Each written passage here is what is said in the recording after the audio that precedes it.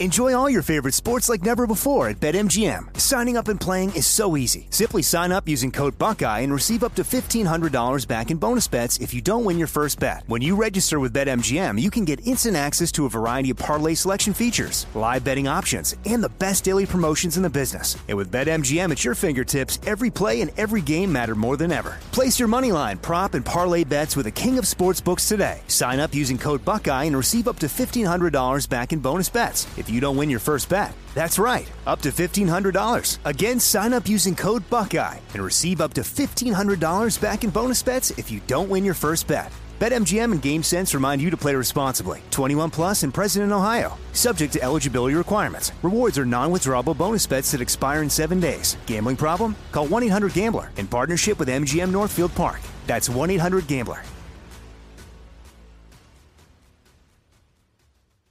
Zyn nicotine pouches deliver nicotine satisfaction anywhere, anytime, which means Zyn pairs well with you, your personality, your schedule, and your spontaneity. Zyn fits easily into your bag, pocket, and into your life because it's smoke-free, hands-free, and hassle-free. So the only person who will know you have a Zyn pouch in is you. Visit Zyn.com or head to your local convenience store today to find your Zyn. Warning, this product contains nicotine. Nicotine is an addictive chemical. What's up, this your boy Lil Duval, and check out my podcast, Conversations with Unc, on the Black Effect Podcast Network. Each and every Tuesday, Conversations with Unc podcast feature casual and in-depth talk about ebbs and flows of life and the pursuit of happiness. Unlike my work on stage, I tap into a more serious and sensitive side to give life advice and simply offer words of encouragement, yet remind folks to never forget to laugh. Every Tuesday, listen to Conversations with Unc, hosted by Lil Duval on the Black Effect Podcast Network, iHeartRadio app, or wherever you get your podcasts. Presented by AT&T. Connecting changes everything. School of Humans. I didn't tell, well, I'll tell you before I go. So Dennis is apparently a long haul truck driver now. What? Yeah, did I not tell you? So, all right, so my brother-in-law, he told me that Dennis is now a long haul truck driver and that he's really happy because he doesn't have to deal with people anymore. Yeah, he shouldn't be dealing with people. Right, well, maybe he was in the wrong job, you think? I mean, you know? 30 years, yeah. No, my he's like, well, he's just had enough of all this, and he just, you know, he don't want to deal with people anymore, and I don't blame him. I'm like, he was in the wrong fucking job, and he should have gotten out of it and not taken taxpayer money for 20 years. Yep. Anyway. You can't solve crimes and not deal with people. It's impossible. Cold cases. Like, yeah, For no, sure. I mean, anywho. Well, so just watch out, because he might be, you know, who knows, he could be passing through the area. I saw Dennis Simons for the first time in a very long time at the pre-trial hearing that I attended on October 3rd. Dennis retired a couple years ago. In fact, in the hearing, when they asked Dennis how they should refer to him as a special agent or Mr. Simons or what, he said, "It used to be special agent, but now it's just nothing." Dennis was there to testify about his role as the lead investigator on Rebecca's case. He said that he worked the case for almost 18 years. The stakes in this pretrial hearing were high. Part of the pretrial was Billy Miller's defense lawyers trying to get the case dismissed because of what they alleged was an intentional and reckless delay that they claimed was simply inertia on Dennis Simons' part. While Dennis was talking, he was asked several questions about the fact that he failed to act. Dennis insisted that Rebecca's case was an active investigation the entire time. But I keep thinking back to the very first time I saw Dennis Simons in the flesh. It was at his satellite office in the Stone County Sheriff's Office. I remember seeing Rebecca's white case file on the shelf, covered in dust. In this episode, I'm going to do a deep dive into what Dr. Larry Gould, Rebecca's father, calls the gray area. I want to go through some discoveries we've made about the police work on the case. And I'm still trying to make sense of the inconsistencies in William's confession. And it seems like every single day now, we're hearing about more of them. I'm Catherine Townsend. This is Hell and Gone.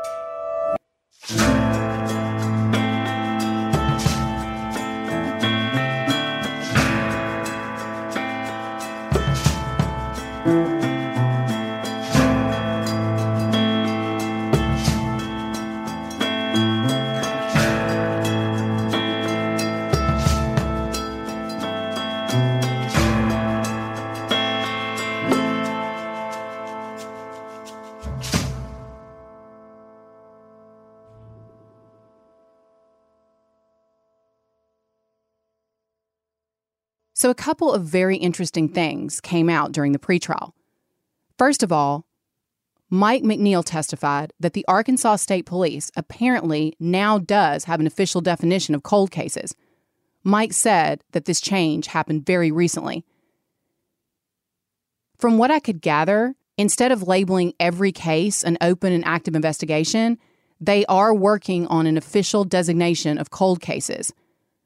I think they could be trying to get away from the limbo that a lot of these cases end up in for years, which is what happened in Rebecca's case, where they're labeled open investigations for years at a time.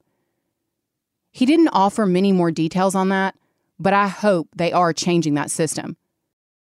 From what I've seen of Mike McNeil, I believe that he has a more modern attitude towards solving cases, one that I believe will be invaluable to the Arkansas State Police. But it's been a good old boy system for a long time, and some things are very slow to change. Something else I found out during the pretrial hearing was what went down after the first season of Hell and Gone aired in 2018. Now, I'm mentioning this because that is crucial to our podcast. What happened was, if you'll remember from season 1, we took a witness statement from someone who had information that was crucial to the case, and Dennis Simons, for lack of a better word, blew our witness off, even though this witness had information about Rebecca's murder that at that time had not been made public. Now, my dad does not work in law enforcement, but he is a volunteer Stone County Reserve Police deputy. I got him to go with me to interview the witness. We took a recorded and written statement, and those statements became part of the official record of the case file. I then tried to file a complaint against Dennis Simons because I believed that his inaction was actively harming the investigation into Rebecca's murder. Then I got that kind of irate call from Mark Hollingsworth, who was Dennis's superior at the Arkansas State Police, and who had also worked on Rebecca's case for a few months, right before Dennis became lead investigator. Mark had me in for that crazy meeting where basically he told me investigations are grown-up stuff and I should mind my own business. Well, after I left there and the podcast came out, we found out that Dennis Simons was basically ordered to reinvestigate the case, and that his reinvestigation consisted of sending other people's police statements back to them and asking them if they were still correct, rather than bringing them in for an in-person interview. I said at the time that it seemed like Dennis was just kind of ticking boxes, and that he appeared to be very obviously pissed off at us. Well, in the courtroom, during the pretrial hearing, we found out that that's pretty much exactly what happened. Dennis testified that in 2018, he attended a case management meeting in Little Rock, requested by Major Mark Hollingsworth, his boss. Dennis said that he could not recall the last time that a meeting like that had ever happened. And it was really funny because when Dennis was asked what happened in 2018 that had prompted that meeting, he looked like he was starting to get kind of nervous. Dennis testified that Rebecca's case was always an open and active case file, yet he couldn't seem to remember key names or dates on the stand. He said that he tried to read the case file at least once a year, and he called the national attention that the case got during the last 2 years of his career, media attention, by the way, that was generated by the Hell and Gone podcast, extremely disruptive to his career. In my opinion, he started to look really flustered. And that, to me, was very satisfying because he should look flustered. He should be embarrassed about the fact that he doesn't know the key dates about a case that he was the lead investigator on for almost 20 years. We also discovered that the police knew about William Miller back in 2004. We know that Billy's name came up very early in the investigation as someone who had been by Casey's trailer, but the ASP investigators didn't see red flags with him. So instead of traveling to Texas to question him, they made the decision to ask law enforcement in Texas to question Billy. When the Texas police questioned him, they mainly asked him questions about Casey. The police also questioned his mom, Linda, and his brother, Jeremy. All of them denied knowing anything about Rebecca's murder. And after that, it appears that the whole thing was just dropped. After 2018, Dennis was taken off the case. I believe that that happened as a direct result of our podcast and of other people who were coming forward and other media stuff that was happening. After that, Mike McNeil took over the case. Mike said in the hearing that when he was assigned to Rebecca's case, he believed that it was Casey or someone in Casey's family or multiple people. He said that he was assigned Rebecca Gould's case officially in January of 2020. If you remember, it was, I believe, late January or early February 2020 when Mike reached out to me and asked for all of the recordings that we had, and we shared that information with him, including things that were not ever aired. Mike got up on the stand, and I thought he was spectacular. You could tell that Mike was taking everything very seriously. It's pretty incredible when you think Mike only had the case for about 8 months. Dennis Simons had it for almost 16 years, and Mike was able to make an arrest. I am really proud of that. I think he did excellent work, and I'm also very proud that this podcast played a role in that. Hey y'all, it's Catherine. As you know from Hell and Gone, crime can happen to anyone at any time. When it comes to home security, your best line of defense is your vigilance and preparation. That's why I recommend SimpliSafe Home Security. Obviously, we cannot control everything that happens out there in the world, but when I'm in my own home, I feel very reassured by the fact that I have a home security system.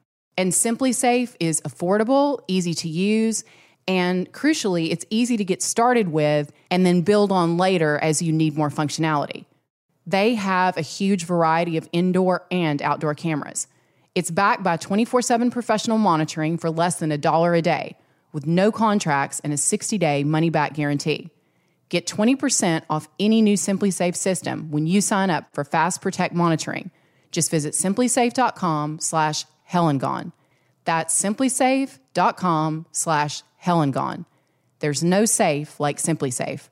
Enjoy all your favorite sports like never before at BetMGM. Signing up and playing is so easy. Simply sign up using code Buckeye and receive up to $1,500 back in bonus bets if you don't win your first bet. When you register with BetMGM, you can get instant access to a variety of parlay selection features, live betting options, and the best daily promotions in the business. And with BetMGM at your fingertips, every play and every game matter more than ever. Place your moneyline, prop, and parlay bets with the king of sportsbooks today. Sign up using code Buckeye and receive up to $1,500 back in bonus bets if you don't win your first bet. That's right, up to $1,500. Again, sign up using code Buckeye and receive up to $1,500 back in bonus bets if you don't win your first bet. BetMGM and GameSense remind you to play responsibly. 21 plus and present in Ohio. Subject to eligibility requirements. Rewards are non-withdrawable bonus bets that expire in 7 days. Gambling problem? Call 1-800-GAMBLER in partnership with MGM Northfield Park. That's 1-800-GAMBLER.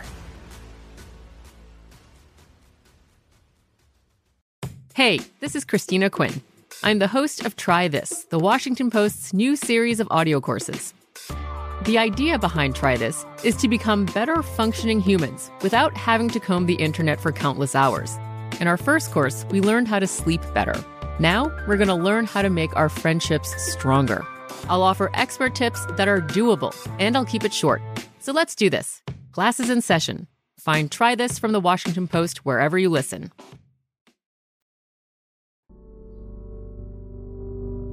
I've sent Billy Miller a letter, but so far, I haven't heard back from him. I do know that he's been moved from Ouachita to the East Arkansas Regional Unit, also known as Bricky's. It's in Lee County, near Forest City. But it's only been a couple of weeks, and I know that in the past, some of the letters I've sent were apparently lost in transit, so I'm going to keep trying. If he does communicate with me, I will respond. If he puts me on his visitors list, I'll head over there in person to talk to him. In the meantime, I'm trying to address this gray area that Rebecca's dad, Dr. Larry Gould, brought up when I saw him a few weeks ago. This man definitely did it, but the gray area was not answered. And the gray area is, was there somebody else there? You know, is there somebody else help with this? There's still questions, and hopefully there's still a way to get those answers, because that gray area that I said, that gray area haunts me. You know, I'm hoping that there's a way to piece together that gray area.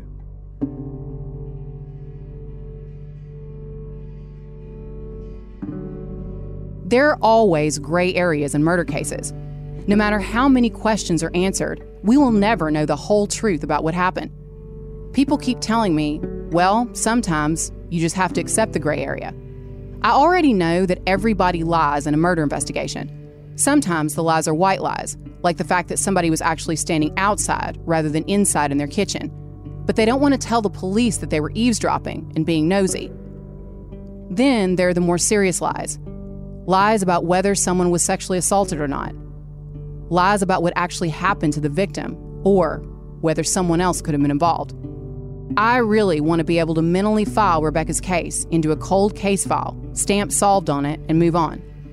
Move on to other families and other people who want and need my help.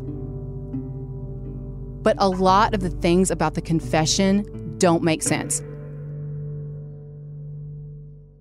Like the fact that Billy first said he strangled Rebecca, then later told Larry that he didn't. He first said that the crime scene was in the bedroom, but later when the affidavit for arrest was written, it reads simply that he caused her death. All of that detail was omitted. Billy is claiming he was in the area to help his family move back to Texas that weekend. But Jennifer Buchholz and others have pointed out over the years that Billy's brother, Jeremy, was unenrolled from school pretty suddenly. The family did not even bother to book their U-Hauls in advance. So was that move really pre-planned, or did they need to leave town quickly for other reasons? Billy did talk to one person after his arrest. She wrote an article and printed an excerpt from their interview in an online real estate magazine called Nextdoor. That interview was apparently set up by one of Rebecca's older sisters. In the article, Billy told the reporter that his mother, Linda, was reunited with Casey's grandfather, Claude McCullough Sr., who was also her biological father when she was young. Billy was very close to his mother growing up, but his father was working far away from home. So as Billy grew up, he apparently was fascinated by Claude McCullough and was very close to Claude and to his grandmother. Billy had told law enforcement that he went back to Casey's trailer twice on Sunday, but in the article, there's even more detail. This time, he seems to say he went back to the trailer 3 times. Once when Casey was there, that's the time when he saw Rebecca come out the door. Then Billy said he went back again, but no one was home, and then he said he went back later that night to ask Casey if he could help load furniture. But Casey said he was busy. Billy said before that he parked his truck out in the woods to hide it, but in this interview, he says he parked it behind the house. Now, this is the area where the back porch is. Cars and trucks could pull up there. So if Billy's truck was there, Rebecca could have seen the vehicle. So who was he hiding the vehicle from? From Rebecca or from people on the street? In the article, the writer explained that Billy seemed to be hiding things about family members, people who may have known about the murder. It reads, quote, "A direct question, such as when did your mother know, is deflected. When William asked to speak to his brother and mother, according to the article, Jeremy, his brother, was shocked. But Linda, his mother, had no reaction. In the article, it states that this is because he claimed that she was diabetic and was in a trance." End quote. According to the article, when police contacted Linda, Billy's mom, in Oregon back in 2020 and asked if he was there, she said that Billy was out of the country, even though he was already in Oregon. Later, according to media reports, she claimed that this was because she wasn't sure if this was a legitimate officer. I find that very hard to believe, especially since after that phone call from the police, she then reportedly contacted Billy and told him that the situation needed to be dealt with. If she thought the officer wasn't legit, why bother to reach out? And then there are the cleaning supplies, the ones that were shown in the crime scene photos. According to this article, Linda bought those cleaning supplies at the request of Casey's father, which apparently was part of their usual routine. This seems incredibly odd to me. Why would Linda be buying all new cleaning products for the trailer? And again, if she bought them and took them inside, didn't she notice that there was blood everywhere? When I was in court for the pretrial hearing, Mike McNeil testified that Billy had communication with Casey and his mother Linda and others about the case and his arrest. He didn't go into more detail, unfortunately, but why would Billy specifically feel the need to reach out to those people in that moment? But if Billy didn't act alone, why would he insist that he did? Billy has been caught in several inconsistent statements so far that we know of. So why would law enforcement accept his confession, even if it's not consistent with the crime scene photos? To get answers, I did some research into false confessions. It turns out that false confessions happen all the time for all kinds of reasons. People always say, well, why would somebody ever confess to a crime that they didn't do? And my comeback is, well, why would you confess to a crime that you did do? I mean, doing both is pretty stupid. This is Jim Tranium. He's a retired detective from the Washington, D.C. Metropolitan Police Department, where he spent 27 years as a homicide detective.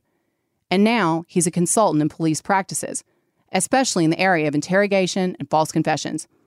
I wanted to talk to him about false confessions, how they happen, and what we can do to prevent them.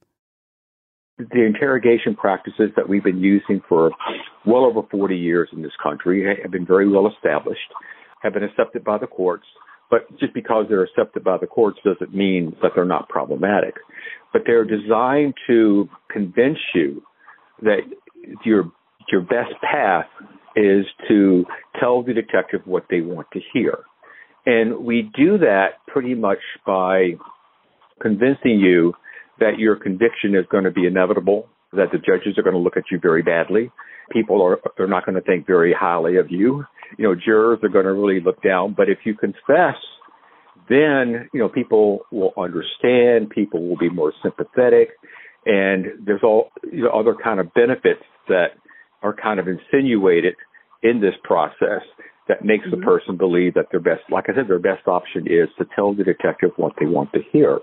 Now, the thing about this process is that it's very, very effective.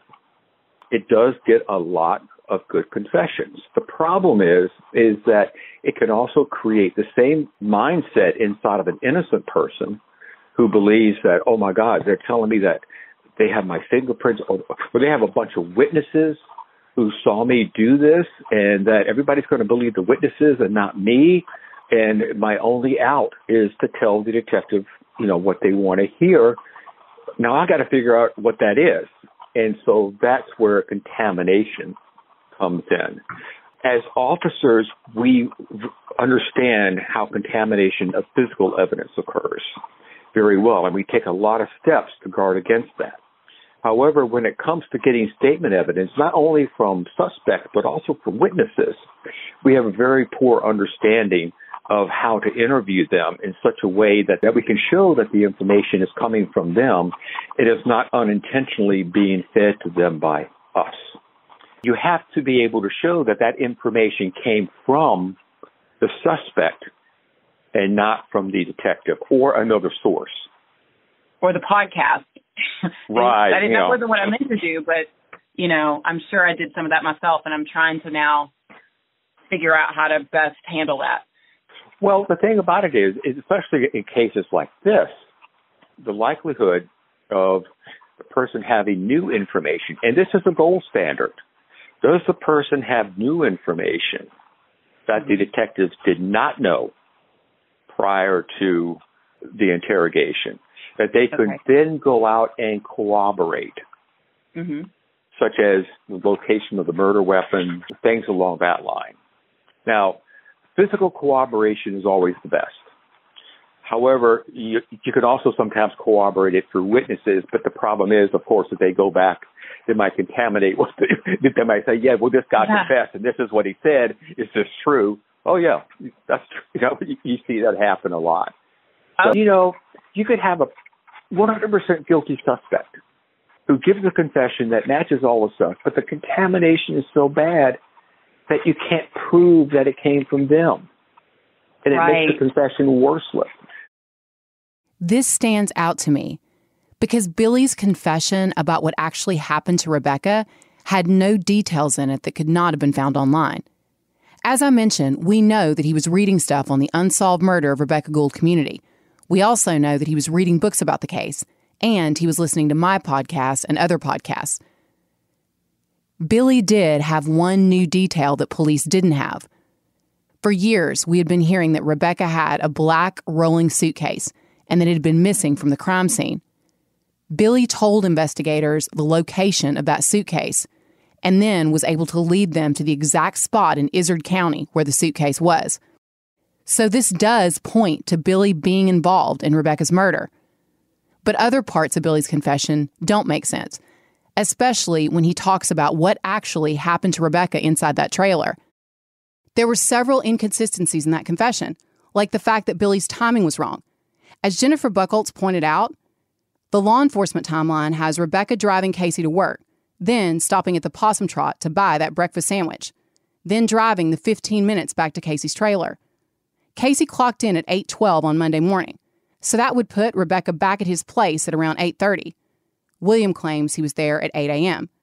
So if police believed that Billy may have left details out of his confession, or if they knew that there were details that didn't make sense or fit the physical evidence, why would they accept the confession? We're dealing with a man who we know has been lying to everyone for 18 years and who has already told at least 2 different stories about what really happened to Rebecca Gould. So Billy did provide law enforcement with details about the crime scene cleanup that weren't known before, but he didn't add any new details about Rebecca's murder that the police didn't already have. That plus the fact that his confession doesn't match the physical evidence, that raises real doubts to me that Billy's confession has been contaminated in some way. Enjoy all your favorite sports like never before at BetMGM. Signing up and playing is so easy. Simply sign up using code Buckeye and receive up to $1,500 back in bonus bets if you don't win your first bet. When you register with BetMGM, you can get instant access to a variety of parlay selection features, live betting options, and the best daily promotions in the business. And with BetMGM at your fingertips, every play and every game matter more than ever. Place your moneyline, prop, and parlay bets with the king of sportsbooks today. Sign up using code Buckeye and receive up to $1,500 back in bonus bets if you don't win your first bet. That's right, up to $1,500. Again, sign up using code Buckeye and receive up to $1,500 back in bonus bets if you don't win your first bet. BetMGM and GameSense remind you to play responsibly. 21 plus and present in Ohio. Subject to eligibility requirements. Rewards are non-withdrawable bonus bets that expire in 7 days. Gambling problem? Call 1-800-GAMBLER in partnership with MGM Northfield Park. That's 1-800-GAMBLER. Finding the right news podcast can feel like dating. It seems promising until you start listening. When you hit play on Post Reports, you'll get fascinating conversations and sometimes a little fun, too. I'm Martine Powers. And I'm Elahe Azadi. Martine and I are the hosts of Post Reports. The show comes out every weekday from The Washington Post. You can follow and listen to Post Reports wherever you get your podcasts. It'll be a match, I promise. Xfinity has free premium networks for everyone this month, no matter what kind of entertainment you love. Addicted to true crime? Catch killer cases and more spine-tingling shows on A&E Crime Central. Crave adventure? Explore Asian action movies on Hi-YAH. Searching for something extreme? Check out skating, snowboarding, and more on Fuel TV Plus, the global home of action sports. And find crowd-pleasing bops on iHeartRadio's Hit Nation playlist. There's new free shows and movies to love every week. Say free this week in your Xfinity voice remote. One big question in our gray area is, what's the exact relationship between Billy Miller and Casey McCullough? We know that they're first cousins. To get some more insight on Billy's family tree, I talked to Miranda Ward. She's an ex-girlfriend of Casey's. They started dating in 2010 and went out for about a year and a half. The first time that I met Miranda was actually at CrimeCon in Austin a few years back. She came to my talk where I mentioned Rebecca's case, and she was sitting with George Jarrett and Jennifer Buchholz. We all ended up going out to dinner and drinks. She told me at the time, and she still says, she can't stop thinking about the fact that she was dating someone and completely trusted someone who she later suspected could have been involved in a brutal murder.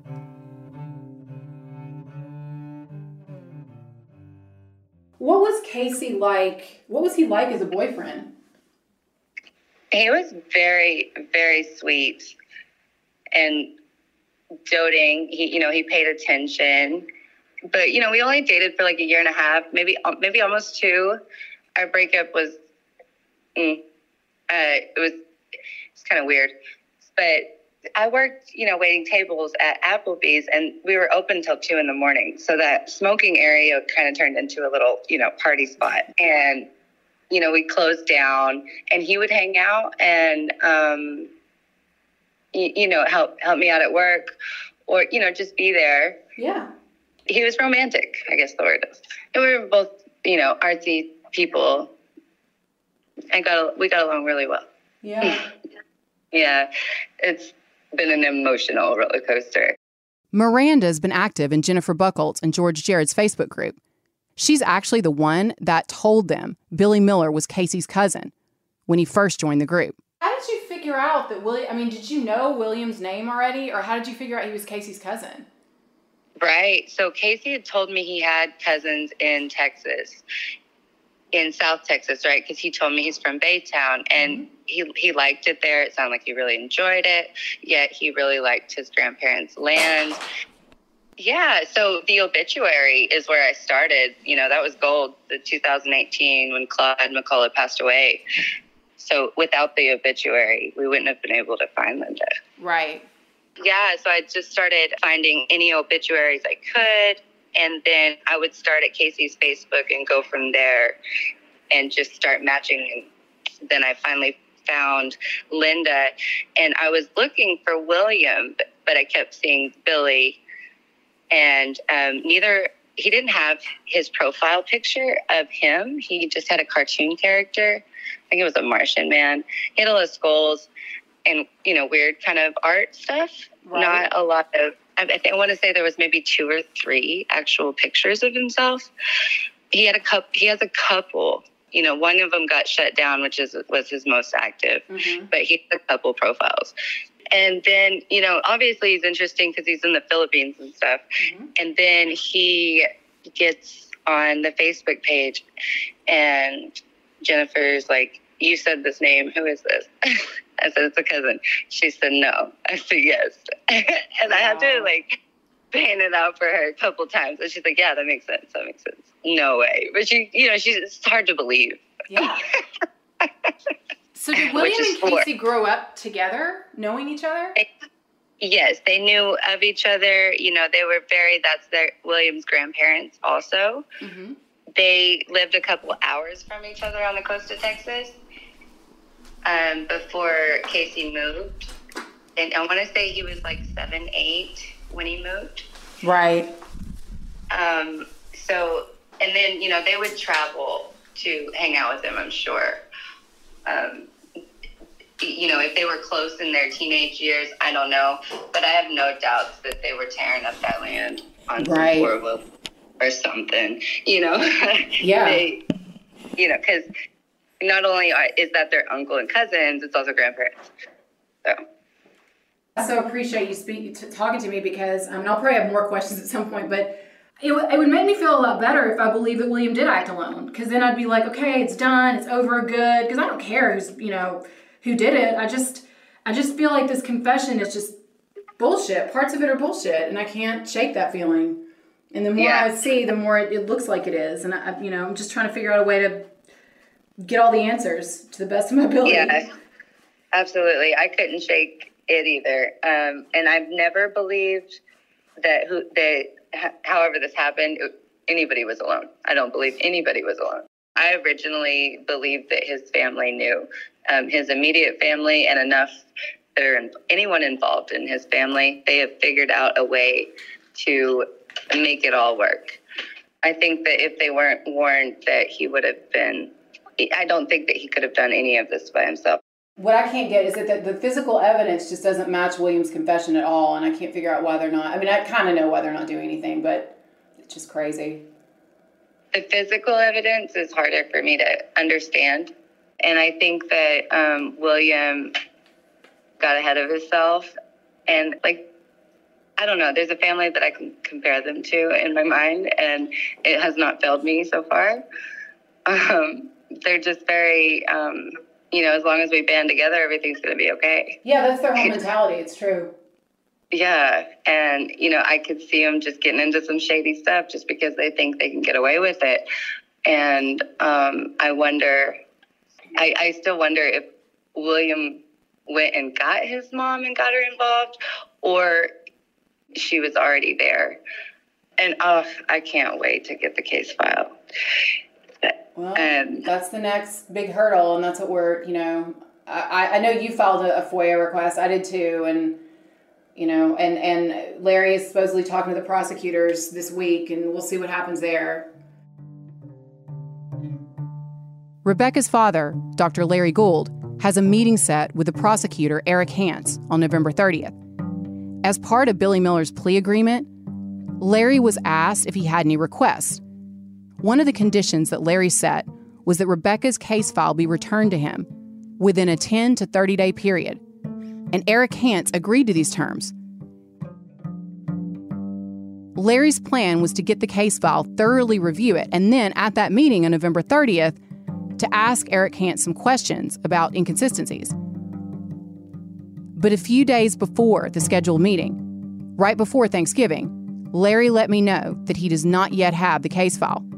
Apparently, the prosecutor's office texted Larry. They said that they had not even gotten the case file back from the Arkansas State Police yet. They said that they're waiting for it, and there's pretty much nothing they can do until they get it. I find myself getting very frustrated on Larry's behalf, especially when I see a message from Eric Hance's assistant saying that he'll be out of the office all week and won't be checking or responding to emails. The tone in Larry's letters, while it has always been unfailingly polite and very kind, is also getting more frustrated, and I can absolutely understand why. This is a grieving father who has already waited 20 years to see justice done in his daughter's case. They promised him the case file within a certain time frame, and now they appear to be going back on that promise. Now, they have said that the Arkansas State Police need to make redactions to the case file, which presumably would involve blacking out certain information. My question is, in the age of redaction software, how long is this process supposed to take? Surely 10 to 30 days should be an ample time frame. After 18 years in a highly publicized case, I can understand why the ASP would want to make an arrest, take that confession, and close the case. And again, I believe Special Agent Mike McNeil did some great police work here. But I don't think it's over. As for my own personal gray area, I can accept that I may never know what Billy's true motives were, or if he meant to sexually assault Rebecca, or exactly what she said to him. But I can't accept the thought that there may have been other people involved in Rebecca's murder, or people who covered it up, or even knew about it, and did nothing. People who so far have escaped justice. I'm Catherine Townsend. This is Hell and Gone. Hell and Gone is a production of School of Humans and iHeartMedia. Our producer is Gabby Watts. Executive producers are Virginia Prescott, Brandon Barr, and L.C. Crowley. Music is by Ben Salee. Special thanks to Season 1 producers Taylor Church and James Morrison.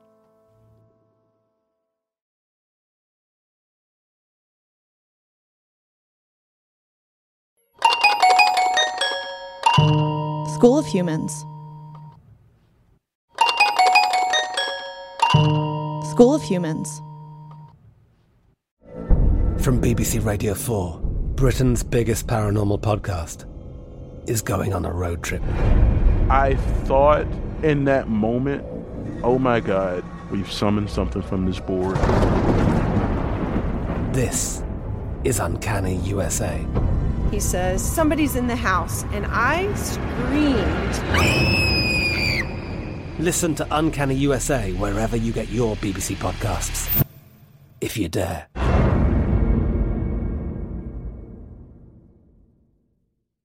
The journey to a smoke-free future can be a long and winding road. But if you're ready for a change, consider taking Zyn for a spin. Zyn nicotine pouches offer a fresh way to discover your nicotine satisfaction. Anywhere, anytime. No smoke, no spit, and no lingering odor. Get in gear with the Zyn 10 Challenge and enjoy 10 smoke-free, spit-free days for just $5.95. Order online and start your new journey today.